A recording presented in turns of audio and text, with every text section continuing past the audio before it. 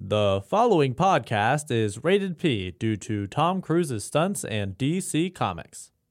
We got some edgy fish people to talk about. Here we go.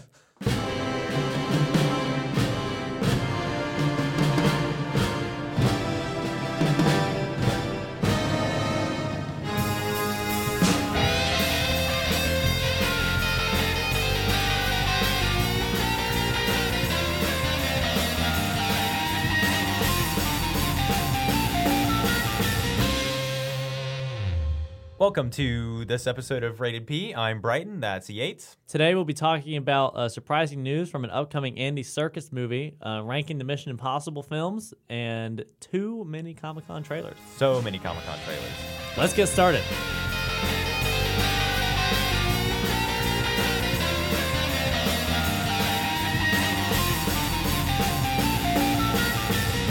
We're starting off pre-production this week with some really exciting news in terms of Star Wars. I know Yates is pumped about it, being the super fan.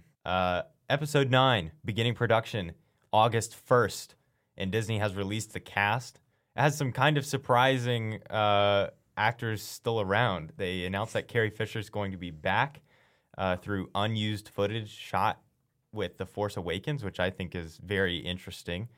People who have seen The Last Jedi also might find it interesting that Mark Hamill's going to be back, and Billy D. Williams, the original Lando Calrissian, is going to be back for Episode 9. Of course, with most of the other main characters like John Boyega, Daisy Ridley, Oscar Isaac, Lupita Nyong'o, and Kelly Marie Tran. And Adam Driver. Holding it down as a villain. And Domhnall Gleeson, who I'm not the biggest fan of in this Not series. holding it down as much as a villain, but present and a villain. Present nonetheless. So, I mean, obviously the big news here is those main three. Carrie Fisher being back post-mortem. Right. Mark Hamill being back, and then the addition of Billy D. Williams into this final, maybe not final, but definitely this new trilogy of Star Wars movies. Yates, you care about these movies. Yeah. On a deeply emotional level. Tell me your thoughts on hearing. First off, let's just start with talking about Carrie Fisher being back. How's that make you feel? I mean, it's exciting. There's mixed feelings with it. I don't know. I'm excited because I love Leia. I love Carrie Fisher as Leia. When she died, it was obviously heartbreaking, and it was right when Rogue One came out, and the ending scene in Rogue One is like the last shot. Just with that was so just emotional and emotionally powerful, and they touched on that more in The Last Jedi. But I mean, at the same time, if they're, I don't know. I don't really know how to feel about it. It's going to be bittersweet no matter what. Well, it's going to be bittersweet, and I want them to tell a good story. I don't want them to feel like, I felt like they really gave her a really good tribute in The Last Jedi, and I don't want them to continue doing this to the point where it's like, all right, now you're like hamming it up or doing it for money or disrespecting her memory or, her legacy and what she left on the Star Wars universe or whatever. But, all that is to say, those are the cons. The pros far outweigh that, and I'm really, really excited to see her back. I assume it's not going to be in a huge role, but I mean, I think that it will be good just to kind of see her, especially given the integral part of the Resistance that she has played in the sequel trilogy. Well, in the sequel movies that we've seen thus far. Sure. Yeah, I'm in the same boat in that I'm curious to see how they're going to fit in those unused scenes from The Force Awakens. Because, I mean, who knows just how much that's going to affect the overall story. Is she just going to be sort of like a commander from a home base? I don't know. I honestly, mild spoiler alert for The Last Jedi, I'm honestly really surprised they didn't have Leia pass away or die in The Last Jedi, because it definitely seemed like they were going to do that at one point, and then she comes back like in a miracle fashion. Right. So I'm really interested to see now what they're going to do with this now that they truly have kind of run out of new stuff, new footage of her. I think a very telling piece of this was J.J. Abrams' quote. He's back to direct this one as well, which is God. Big news. People were not big fans of Rian Johnson, but Rian Johnson did a good job. I really like The Last Jedi, but I mean, J.J. Abrams, in my opinion, is like one of the best directors currently working. So he's so good. He is so good.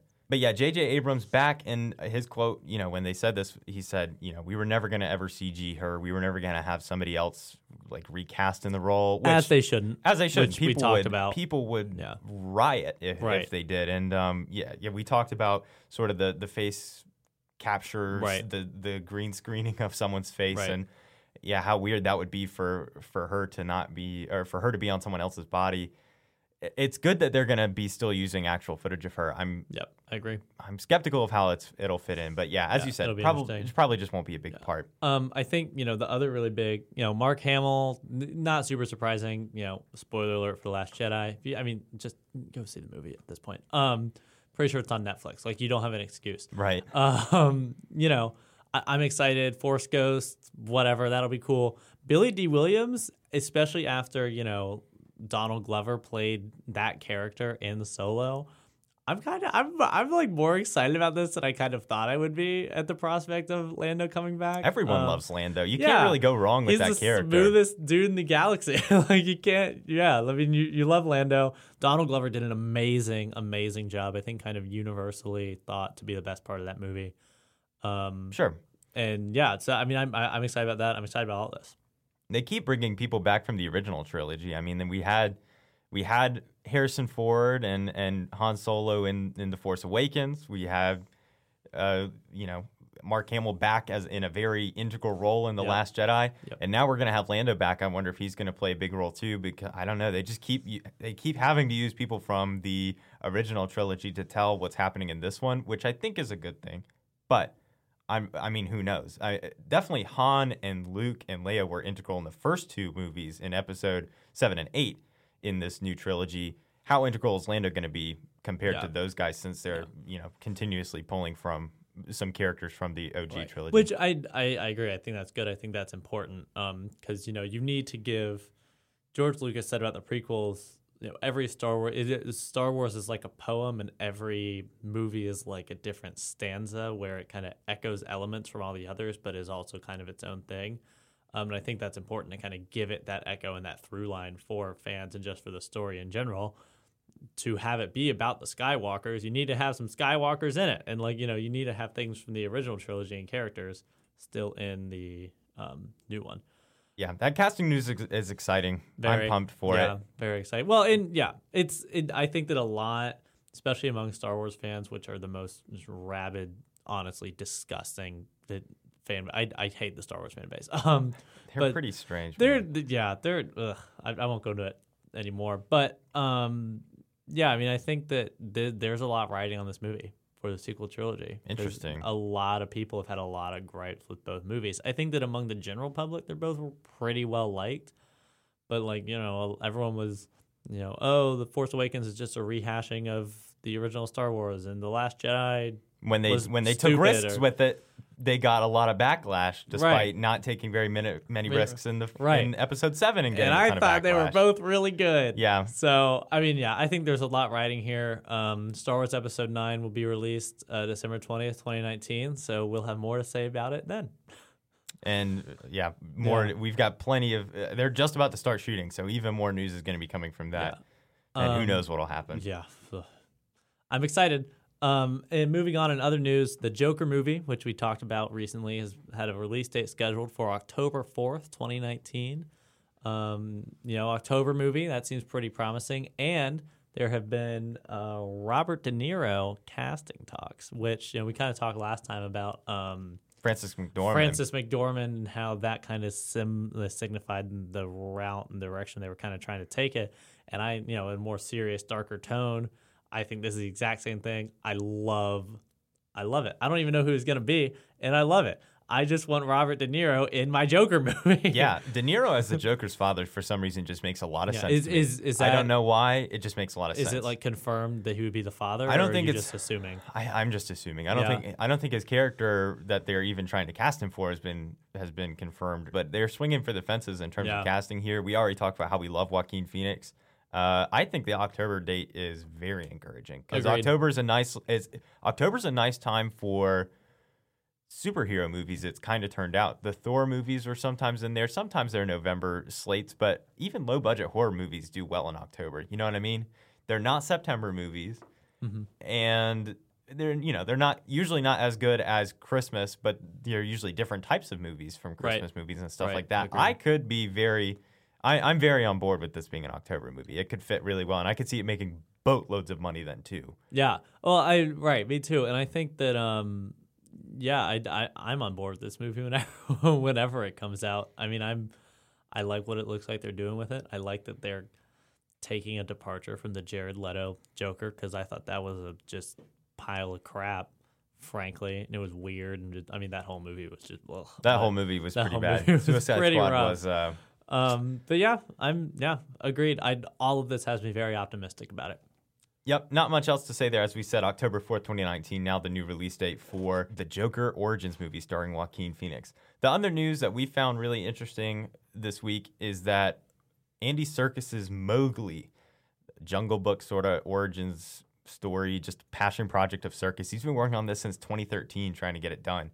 It was originally bought and already made under Warner Brothers, but this past week just got sold to Netflix and is now going to be released on Netflix in 2019 instead of this October in theaters. Yates, your thoughts on this? We both when the Mowgli trailer came out, we both watched it and we went, eh. Yeah. We like Andy Serkis. It's got a good cast. It has a great cast. Yeah, so go for it. Serkis is going to be playing Baloo the bear. They have Christian Bale voicing Bagheera. They have Cate Blanchett as Kaa the snake. Benedict Cumberbatch as Shere Khan, who could be a really good fit. And all of this is shot doing Andy Serkis's technology that he used for Lord of the Rings and for the Planet of the Apes movies, the technology that he is known for working in. So, the trailer, the graphics and animation themselves look really good. The one thing I really remember about the trailer is just visually it was stunning. But everything else about it seems very rehashed almost. I mean, we just got a Jungle Book movie. It just seems seems very mediocre, and it feels redundant. It's unfortunate that he'd been working on it for this long, but Disney, of course, having the proper rights to the OG Jungle Book, right, and being Disney and having the means to just be like, yeah, we want to make a movie. We'll just do it in a year and a half, and it's gonna be, it's gonna make money and get relatively good reviews. Like that's how Disney works. Yeah. And also that Disney movie was really well done, so it puts a lot of pressure on this movie too. Yeah, I love that iteration of the story. I really, really like that movie. It's an interesting move. It's not a good sign. I think it's not a great sign, but I think it's a good move because I think more people will care about it if it's now labeled as a Netflix original than having to pay money to see it in theaters. This one was scheduled to come out in October, and unlike what I was just talking about for the Joker movie, I don't think this movie would have done well in October because this Jungle Book's kind of that movie where it needs to be either a spring or summer movie. And this one, it has more darker elements and stuff like that, but I just don't see it doing well in that slot. I feel like, does it have a rating? Is it PG-13? Probably what they were going for, yeah. Because I was going to say, it seems like this would attract a lot of kids and things like that, which I think would do well for Netflix as well. Yeah. And, for if you want to have a family movie night with, your couple and you want to have a family movie night with your kids, sit down, watch The Jungle Book. It's on your TV. Like that's pretty easy. Sure, why not? Yeah, and it is a different iteration. It is not the original Jungle Book story, which we could tell from the trailer. Right. And it definitely looks like it's kind of darker in some ways, or just focuses maybe more on Mowgli than anything else. But I don't know. I still think this is. I agree. I think this is a good move ultimately, but it shows that the movie itself might not be all that great if Warner Brothers didn't believe in it, which is a shame because I really like Andy Serkis. I think he's super underappreciated from Hollywood, but. Mm-hmm. Yeah, it is what it is. I agree. Shall we move on to trailers? Let's move on to trailers.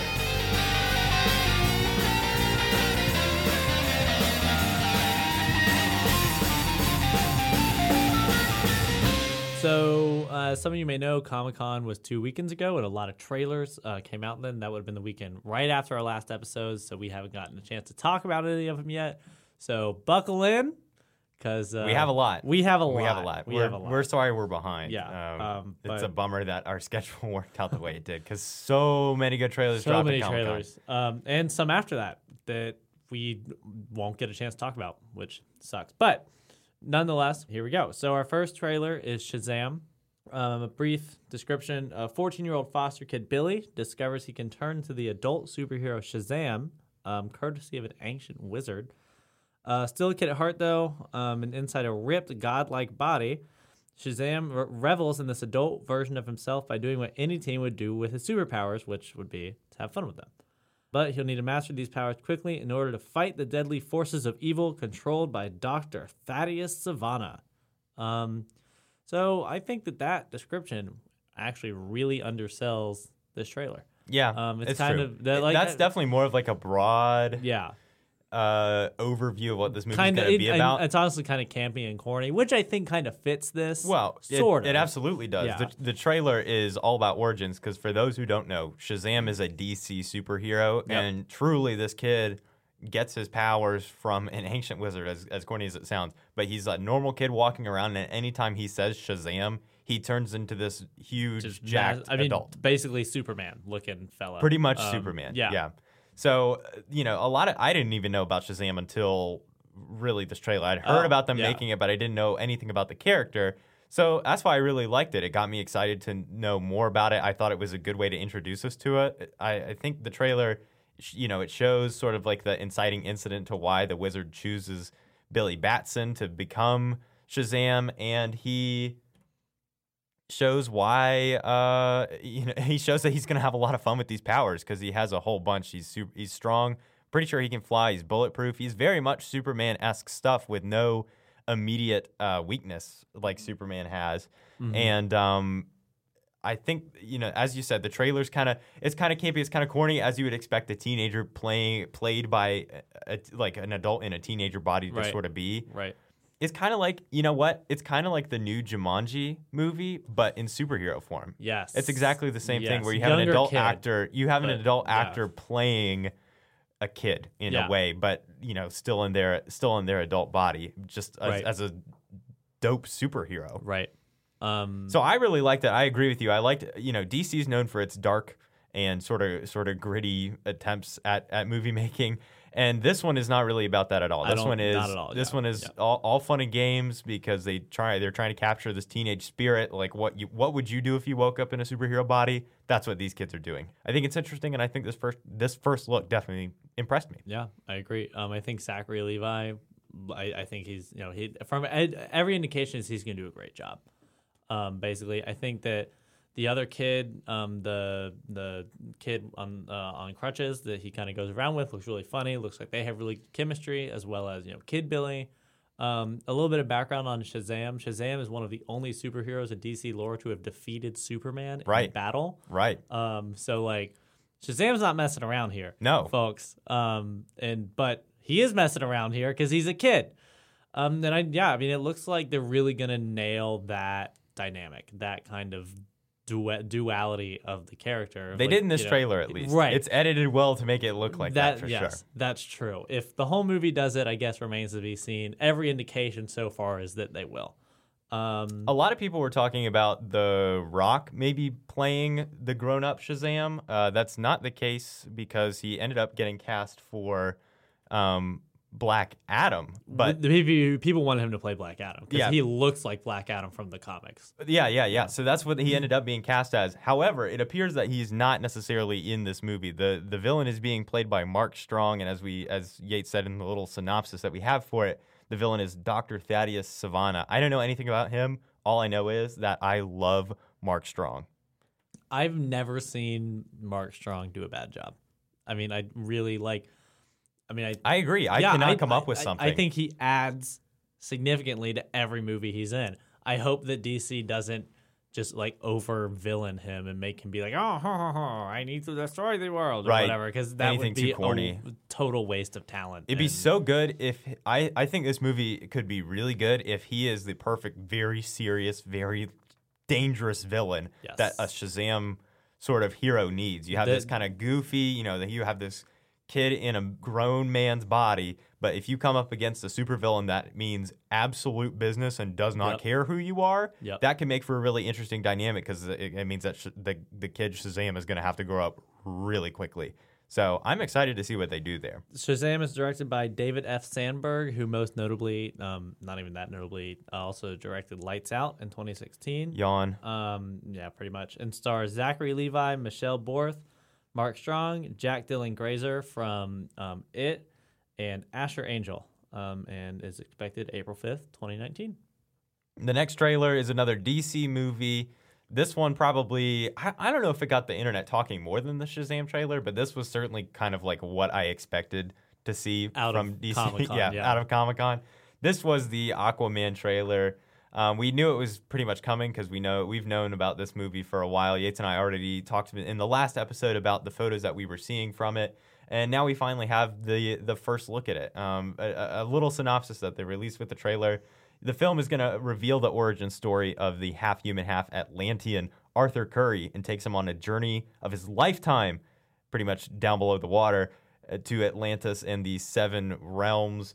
One that will not only force him to face who he really is, but also to discover if he's worthy of who he was born to be, which is the King of Atlantis. It stars Jason Momoa as Arthur Curry, Aquaman. It also has Amber Heard, Willem Dafoe, Patrick Wilson, and Nicole Kidman. So a pretty good cast.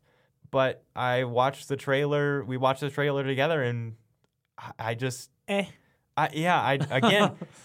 unfortunately, it's how I felt for the last 2 or 3 DC movies in a row. Definitely since Justice League onward. Yeah, I've just felt very okay.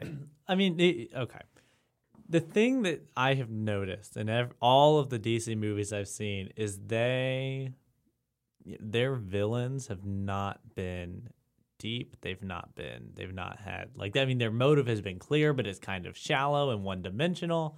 And then the final battle is not at all emotionally charged. It's just how many things can we blow up, basically. I mean, that was the case with Batman vs. Superman, where Doomsday came in and was like awful.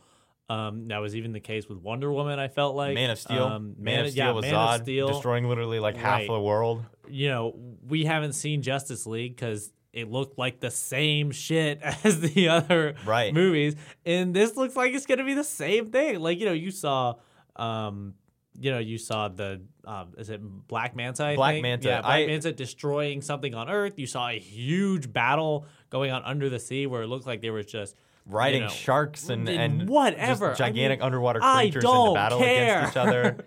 I mean, at that point, it looks like it's just more of the same. It's a CGI fest with too much stuff going on, which is so weird compared to what we just got off of from some of Marvel's most recent, with the Avengers Infinity War, where I felt like they balanced that really well. There's a lot going on. There's a lot of CGI, but you still at least are able to pick out the individual characters, and you actively care about what's going on with them. There was that one scene with, just basically 2 armies going at it that I know one reviewer that I listened to said they didn't really feel like that was necessary. And I mean, sure, maybe it wasn't, but it was good and it was well done. And they had, they still, I mean, they even still had like character development within that. When they had the 3...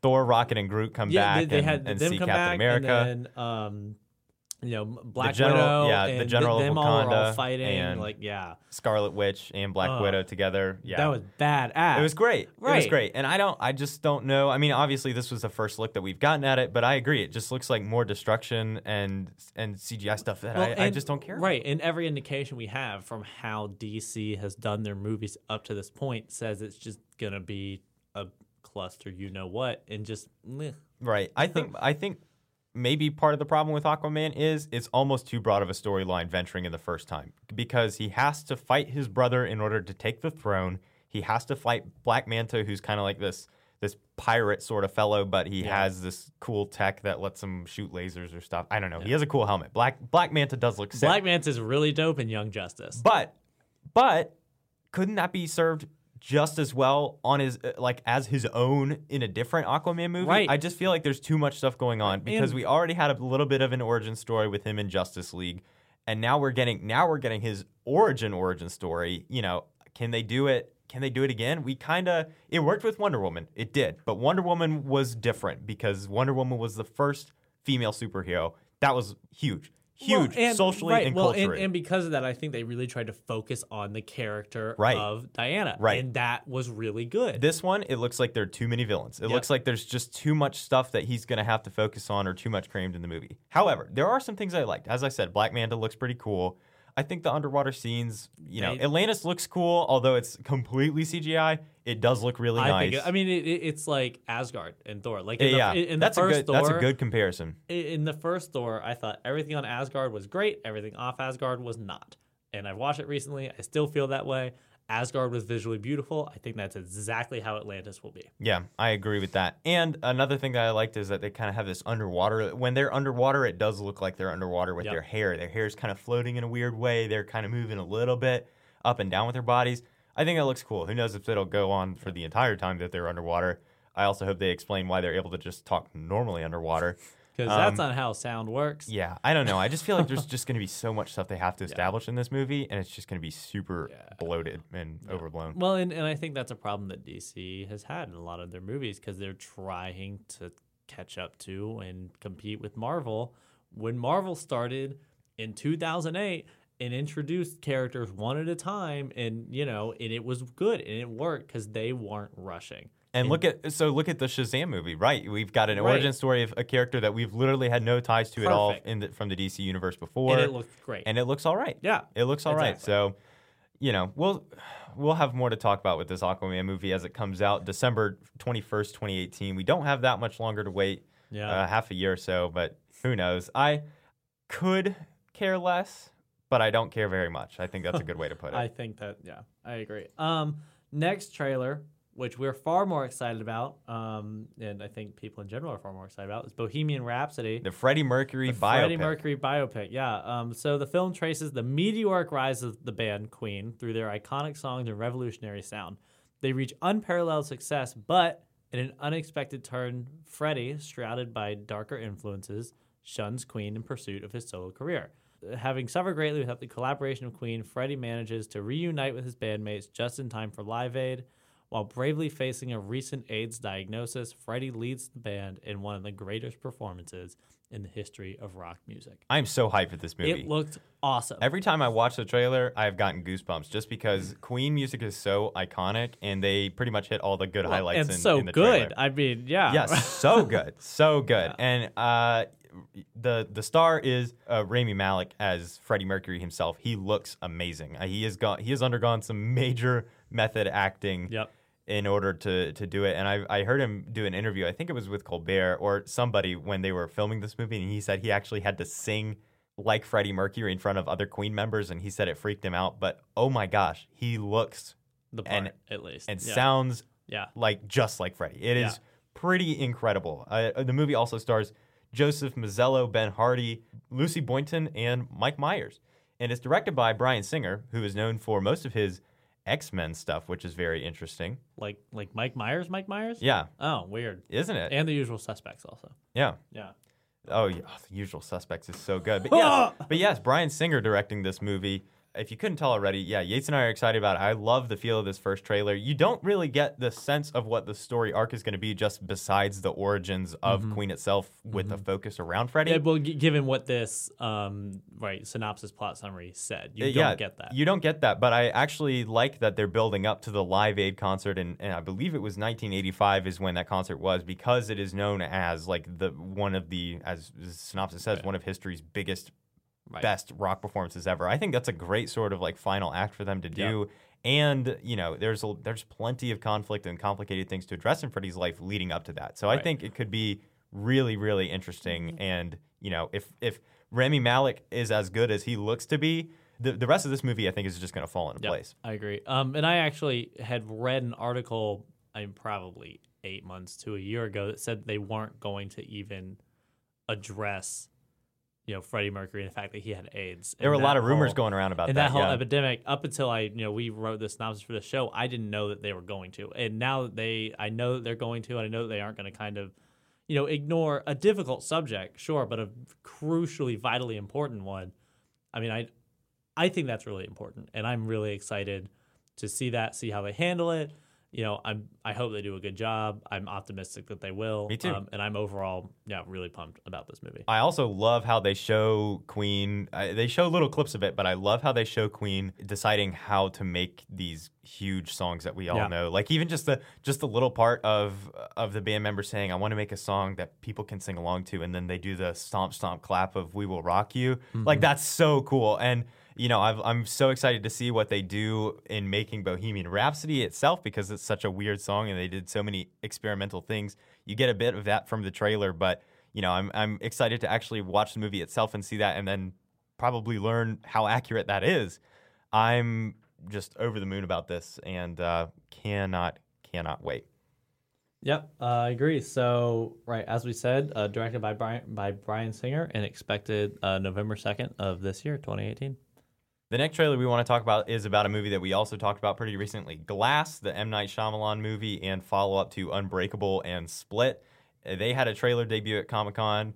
I am all kinds of excited about it because it looks sweet, but we already talked about it quite a bit last episode, so we'll keep this one short and sweet. But if you don't know the synopsis, it is about security guard David Dunn, played by Bruce Willis, and him using his supernatural abilities to track Kevin Wendell Crumb, played by James McAvoy, who is a disturbed man with 24 personalities.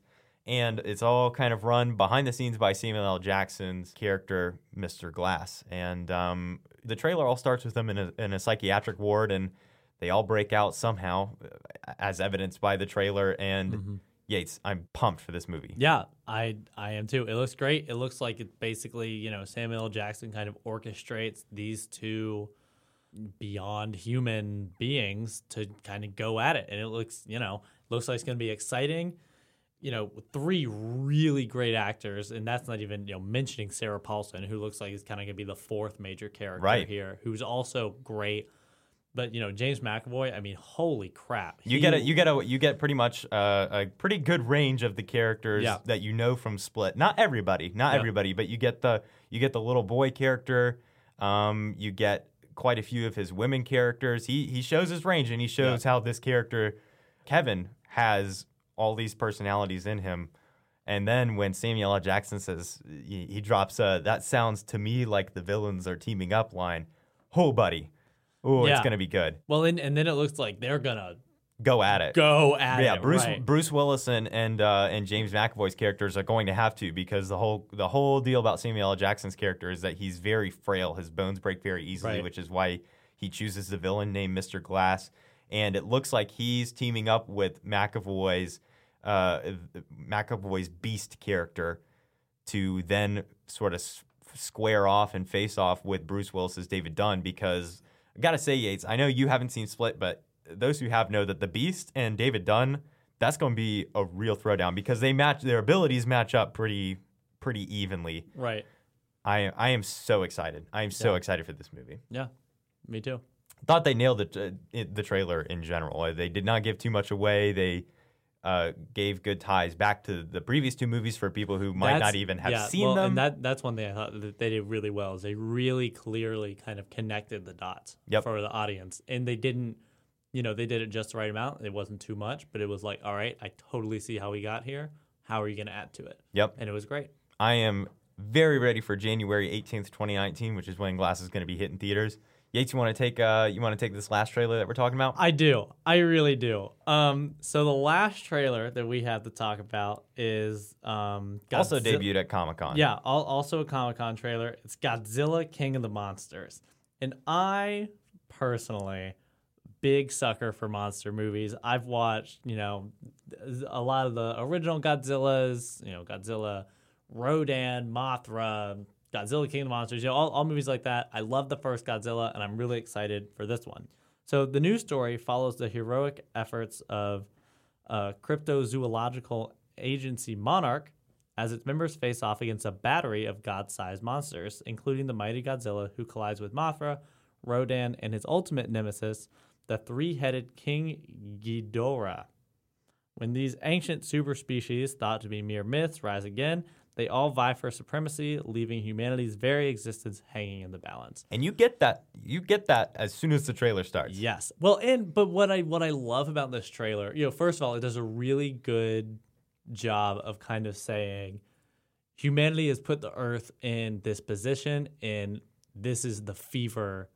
This is the immune response of humanity coming to of the Earth coming to wipe us out. That's the argument of Vera really Farmiga. Yeah. Right. That's the argument of Vera Farmiga, who it plays the mother of Millie Bobby Brown, who appears to be the main character. And yeah, she seems to be a scientist saying, in the trailer, she says, we have to find these Titans and they have to battle it out because that is going to be what sets the Earth back into balance, Right. which probably is a pretty controversial opinion or a pretty controversial way to approach Earth's problems. But man, you see like right away that Earth is not in a great shape. They show one shot of DC with like the Congress building or the Library of Congress just up in flames. Yeah.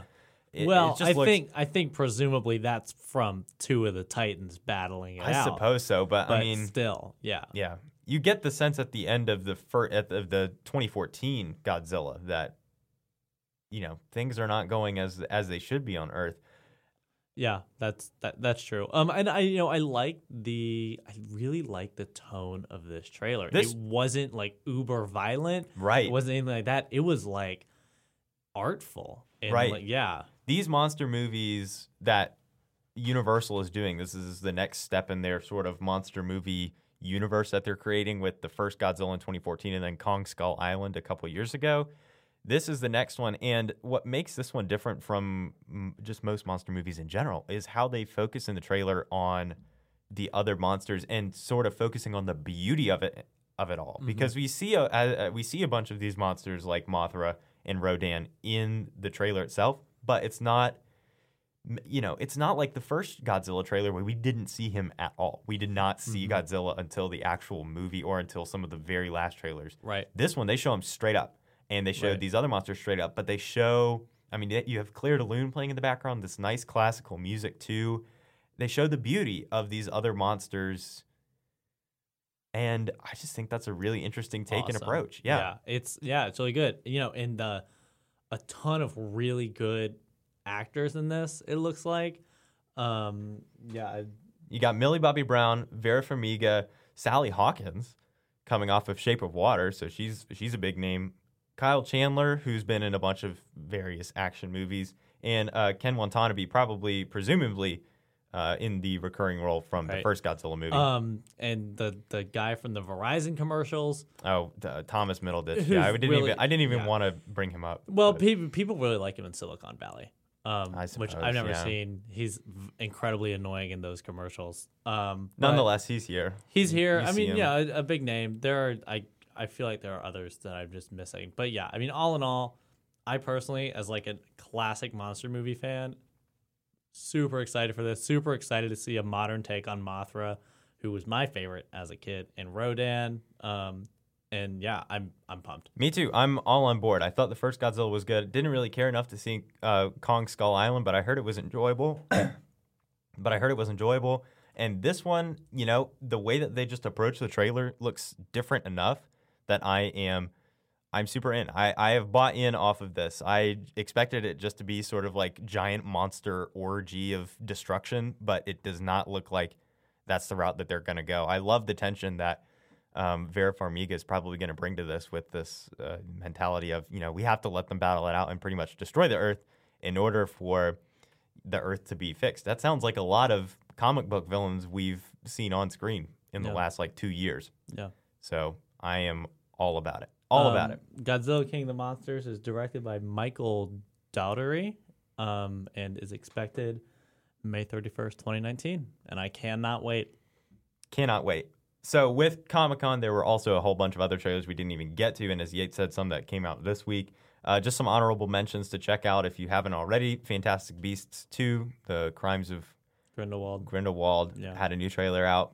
We're kind of lukewarm on it, but it looks fine enough, especially if you're a Harry Potter fan. I'm a huge Harry Potter fan. Yeah. I'm a huge Harry Potter fan. I don't really like the first one, but we'll see.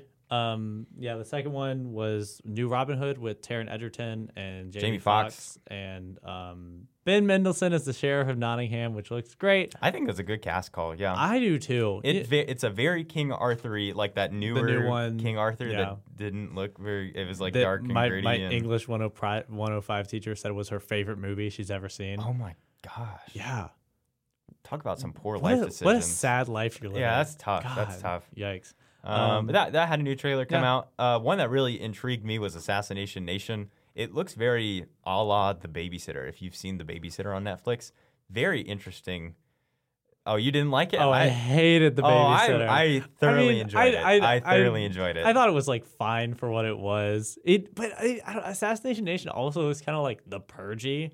It does kind of look. It I does don't kind of know. look Purge-ish. It's an Purge-ish. interesting premise because It's like it seems like the tone of Nerve with the plot of The Purge. that's pretty accurate. That's pretty accurate. Assassination Nation, essentially, it's about a small town where half of its population gets all of their texts and photos leaked, like hacked and then leaked onto the internet, and apparently just everything starts going down. Yeah, so I don't know. I'm intrigued by it, but I also, I also kind of like wacky movies. Yeah. So yeah, I mean it'll be interesting. But it's very digitally oriented for something the millennials. Something to check out if you're looking for a change of pace in trailers. But that was pretty much it. We had a lot to go through, but and today, which we didn't even get time to like watch or look at, new Venom trailer came out. So we might talk about that next time, but check them out. Probably not. Check them out. First one sucked. Yeah, so check all this out. On to Premiere.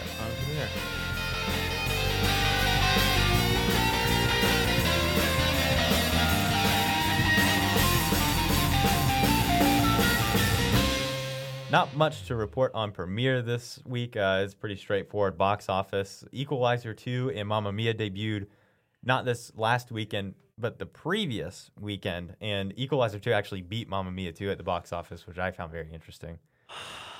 Yates' feelings are hurt on that one. It's fine.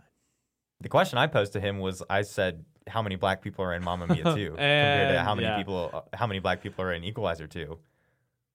He makes a good point. Yep. It's a pretty whitewashed cast. Also, Denzel Washington Denzel Washington is a really good actor. People love him. Denzel Washington is great. Yeah. And yet you saw Mamma Mia 2 instead. I did. And you know what? I don't regret it because Mamma Mia 2 was amazing. But you're going to talk about that later. I'm going to talk about that later. So they came out 2 weekends ago. Equalizer 2 won that box office battle. And then this past weekend was all about Mission Impossible Fallout. People are freaking out about this movie. It made $61 million at the box office. And some people are saying it's the best action movie of all time. Yes. I like a lot. I could buy into that. Yeah. I could totally buy into that. Yeah. Neither of us have seen it yet, unfortunately. I was trying to squeeze it in before the podcast, but it didn't end up happening. We will talk more at discussion about that. But Teen Titans Go, the movie, also came out. I heard it was fine. Blind Spotting with Daveed Diggs, the guy from Hamilton. Oh. In Unbreakable Kimmy Schmidt. Yeah. Apparently that's a really good movie. Yeah. Set in Oakland. And yeah. I've heard it's enjoyable. That also debuted, but Fallout just... That's what you need to know. Next week, this weekend, lots of good movies that I am very interested in are coming out. Yeah, me too. This is a solid 2 weeks. So this coming weekend we have Christopher Robin, the new take on Winnie the Pooh, The Spy Who Dumped Me with Mila Kunis and Kate McKinnon, and 8th Grade, which is the Bo Burnham one. That's which right. Has been getting insane rave reviews. Yeah. Rave reviews. This is its theatrical wide release. Right. And then the next weekend after that is The Meg with Jason Statham and Black Klansman with Adam Driver and some others. Yeah. Pretty good lineup. Pretty good. I'm very excited about pretty much all 3 movies coming out wide. I could not care less about The Meg. Could not care less about The Meg. I'm gonna see it. I might even go see it opening weekend. No. Am I excited about it? No. But dude, Jason Statham fighting a giant shark. How are you gonna pass that up? That's pretty easily. It's like, oh look, you joint shock, and then he just goes boom boom boom. It's great. See, now I don't need to pay $8 to see it. You just summed it up for me right then. That's a good point. Yeah, you just summed it up for me right then. Black Klansman looks good. Don't know if I'll see it in theaters, but it looks pumped. It looks very really. interesting. That you and I should try and watch that one together. That looks really just a weird idea. It's interesting. But I'm down. I'm super down. It's gonna be really interesting to just kind of see how that plays out. So a pretty wide range of movies coming out the next 2 weeks. A lot to pick from if you want to, but we're gonna go ahead and shoot on to discussion.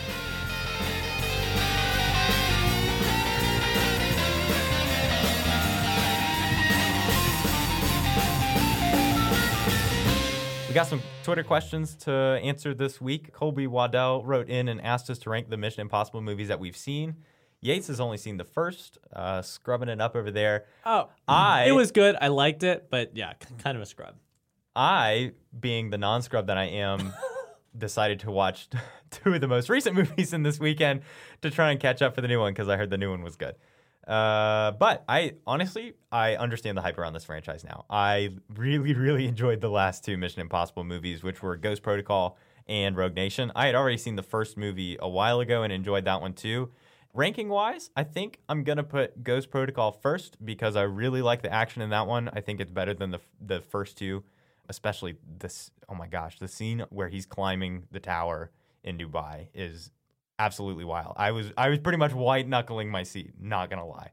Like I was just sitting, I not in a theater or anything like that, but I was still so tense. So that movie, I think it's pretty good. I like the cast in that one. And then Rogue Nation is a very close second of the 3 that I've seen because I really liked that one and I'm excited for how that sets up Fallout. Also good action in there. Rebecca Ferguson freaking kills it. Also, the villain in Rogue Nation is super creepy. Sean Harris, the actor there. So that movie's worth watching alone for that one. And then the first one, it's third on this list, but I have a feeling that if I watched the other ones, it would not be last place because I remember watching the first one and thoroughly enjoying it, despite it being a couple years ago. So yeah, there's my ranking. I wish it were more. I wish I had seen Fallout before we recorded this. I truly ran out of time this weekend.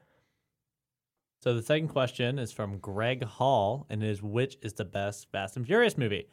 And as Brighton has seen none of the Fast and Furious movies, scrubbing it up over there. My turn to scrub it up. I'm taking the reins on this one. So I probably my sophomore year of high school just decided one day I was gonna try and watch the Fast and Furious movies in the shortest time span that I could.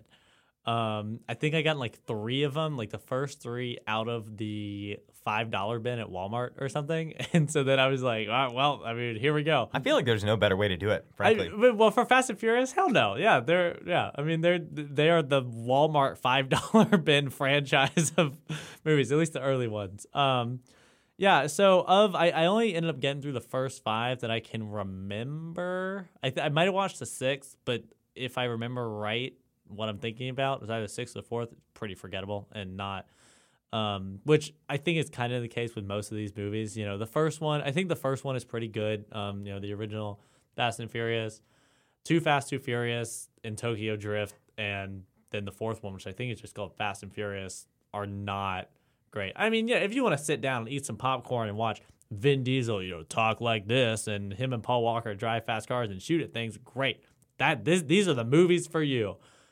But, I mean, they're not quality cinema. But things kick up in the next level when Fast 5 came out. Fast 5 is one of my favorite action movies. That's pretty high praise. Whoa. Yeah, I mean that. I love Fast 5 because it's that's when The Rock comes in. There's a great plot. It's kind of a heist movie, which I love heist movies.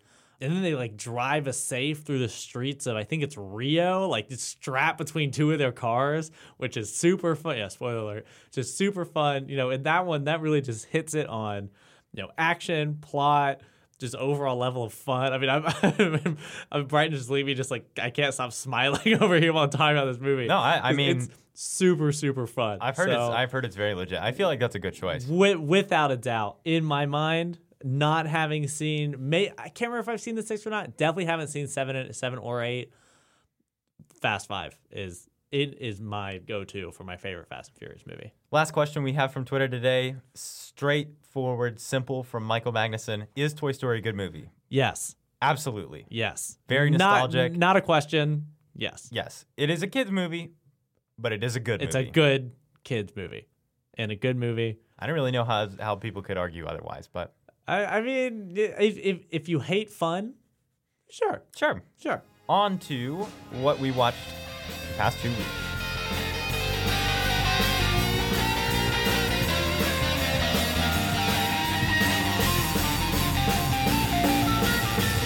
I'm going to go through what I watched this weekend in the order that I watched it. The first movie that I saw was Ant-Man and the Wasp. Caught it in theaters.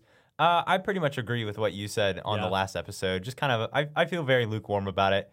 There are parts that I liked, parts that I think fell flat. I don't think it's a bad movie. Just wasn't as good as the first in my mind. And I get that they were trying to do sort of a change of pace coming off of Infinity War, but I don't know. It just wasn't. I think I said this. I don't remember. In this all needs to be taken into the context of like it's a Marvel movie. Like our expectations are ratcheted way up because it has Marvel Studios on it. That's like, true. As action movies and superhero movies go, it was pretty good. Like it was a hell of a lot better than Spider-Man 3. Yeah. I mean, Yeah. but we're comparing it to Avengers Infinity War and Iron Man and, Captain America Winter Soldier, and it doesn't quite measure up to those. Right. But, if you want to look at the entire lexicon of superhero movies, it's not bad. It's above average. But I feel as you do on this, which was like, all right. Right. Yeah. Next movie I saw, I really enjoyed and cannot sing enough praises of, which was the Mr. Rogers documentary, Won't You Be My Neighbor? This movie made me cry, and I'm not even gonna try and front. It did, and it's so good. Like the music is awesome. The footage of Fred Rogers way back in the day, and then interviews with him just throughout the show was great. They interviewed perfect people to talk about him, and just the structure of the movie in general, touching on the different aspects of Fred Rogers' life, which made him so perfect to play this. I was gonna say character, but he's not. He is just himself in Mr. Rogers' Neighborhood, with so many people.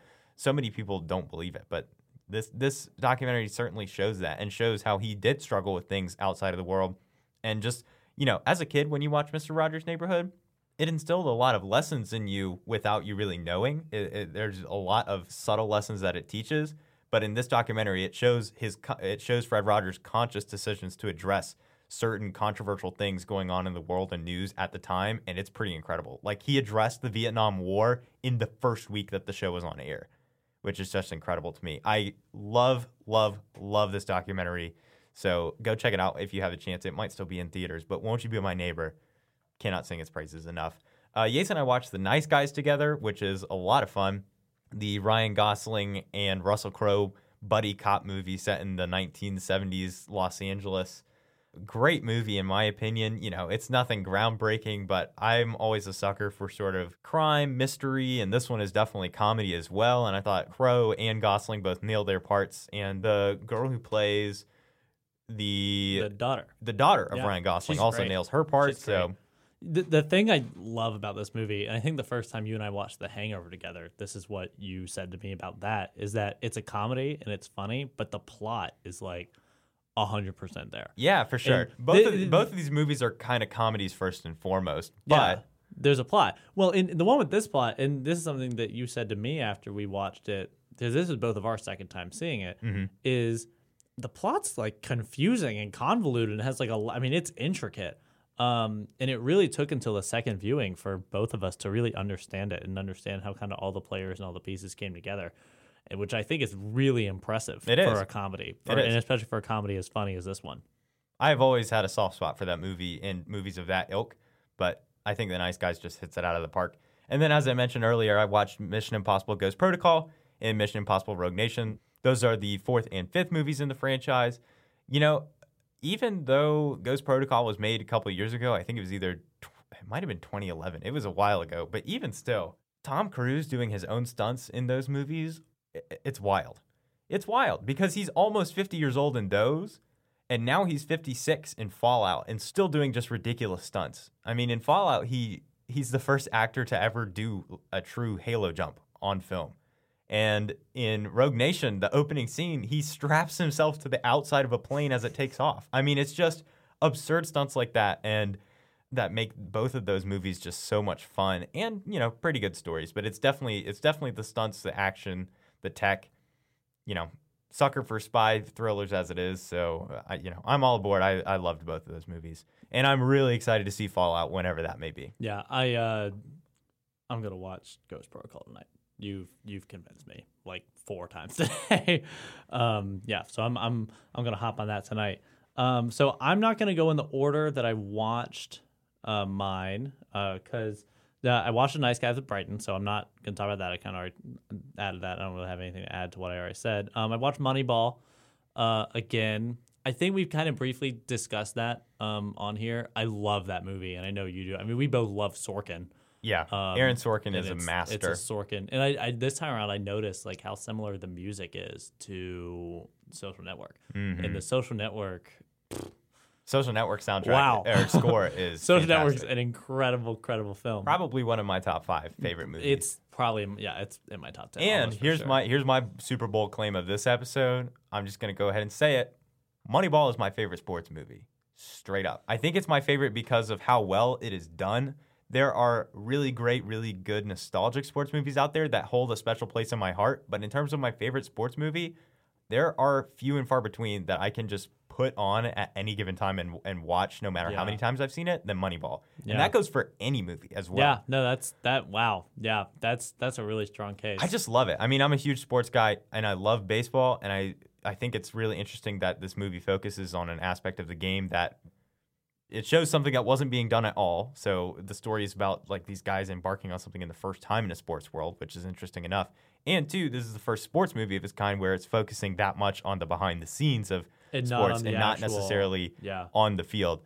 Yeah. Also, fantastic cast. Brad Pitt, Jonah Hill, Robin Wright, Chris Pratt. I mean, Philip Seymour Hoffman. I mean, there are so many people every time. I feel like almost every time I go back and watch it again, I'm surprised by somebody that I now recognize as like a even more famous actor than when they were in that movie. So I'm not sure I'd say it's my favorite sports movie of all time. I think that Glory Road probably gives it a run for its money, just because Glory Road, maybe not necessarily a better movie than it's Moneyball. It's a good choice. It's a good choice to have. Really powerful. Yeah, it's a good choice to have as a favorite sports movie. I watched it when I was in 3rd or 4th grade. I went to a Catholic school as a kid that was predominantly all white. I mean, I learned a lot from that movie. I learned it through something I love, which is basketball. Which is, I mean, that movie is pretty incredible to me. That's a good choice. But on the topic of really incredible movies that just really hit me emotionally. Oh, boy.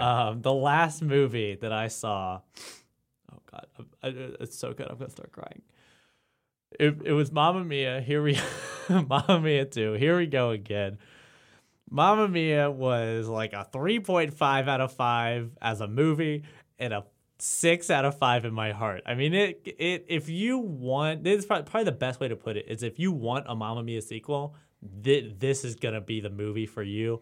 If you saw Mamma Mia and you're like, all right, that was nice, I don't ever need to like see that again, or I don't need a sequel, just don't go see it. We'll have our fun. You have your fun doing, whatever, being scrubby. For me, I thought it was really good. I thought it was a really good follow-up to the first Mamma Mia. It was the same tone. It had some songs they already did. It had some new songs. It had hits. But, all in all, I thoroughly enjoyed it. And anyone who's a fan of ABBA, a fan of movie musicals, and a fan of whatever, I think is really, really going to enjoy this movie. And I think that's what the movie is geared towards. And that's what the director and the studio and everything, that's who they're making this movie for. And I think they make it for that audience very well. I think the performances in it are great. Lily James as young Donna. Meryl Streep. She nails it. Like, if you watch her performance, she is the same character. And it's really amazing to see that. And I did not expect that. The 3 young, because it's like the 3 dads, the 3 young guys of them, I thought they were fine. I didn't think they were amazing. They were all hot, which, I feel like that's why that's important for the female audience. I was going to say, that's what I think I've seen the most of people talking about was them and then Cher at the end. Young Bill. Whew. Yeah, Cher. I mean, Cher. Like, I'm not going to dish Cher, but I'm about to dish Cher a little bit. She's kind of shoehorned in. She wasn't totally necessary. Like, the movie kind of like peaked and it was like going up. It was kind of building up to this ending scene and it hit it. And then Cher comes in and it like kept going. And I was, like, it's a lot. Cher did not need to be in this movie. They got a good song out of it, which I love. A song, like one of my favorite ABBA songs. I'm not going to tell you which one because obviously you don't want me to spoil the movie for you. Oh, yes. I'm so concerned about that. But yeah, all in all, I enjoyed it. If you're an ABBA fan, if you're a Mamma Mia fan, you're going to love it. If you're not, you're not. And, if you're not going to like it, you're not going to enjoy it, don't go see it. Go see Mission Impossible or whatever. That's the plan. Because Yeah. here's the deal. I am Where's a the deal, Brighton? Where is a it? Mamma Mia fan. Uh-huh. I really like the first movie. Then you'll really like the second movie. But I don't care. Then don't go see it. That's the plan. Excellent. So pretty good weekend lineup for both of us. Yeah, Or pretty good lineup that we've gone through. And that next episode, hopefully you'll hear me talking about all three new Mission Impossibles. Just to be clear, I'm not gonna keep being scrubby. Until then, you can listen to, you might be listening to this episode through Stitcher and Apple Podcasts. We are debuting on that with this episode, but our other previous 2 episodes are up on there now. You can follow us on either of those sites as well as Wooshka. You can follow us on Twitter at P4Podcast and go like our Facebook page for more updates as well. Follow us on Letterboxd if you want to see what movies Yates and I have been watching before we actually talk about them. We will also be trying to figure out a potential schedule for us to move to a weekly format in some ways, maybe do a shorter episode talking about news every other week, and then the in-between weeks from there being longer ones. We'll be testing out a format, but for now, we're just going to have another episode in 2 weeks and hopefully be debuting a weekly schedule before too long. Yep, just something in the works, something to look out for. And with that, we'll see you in 2 weeks.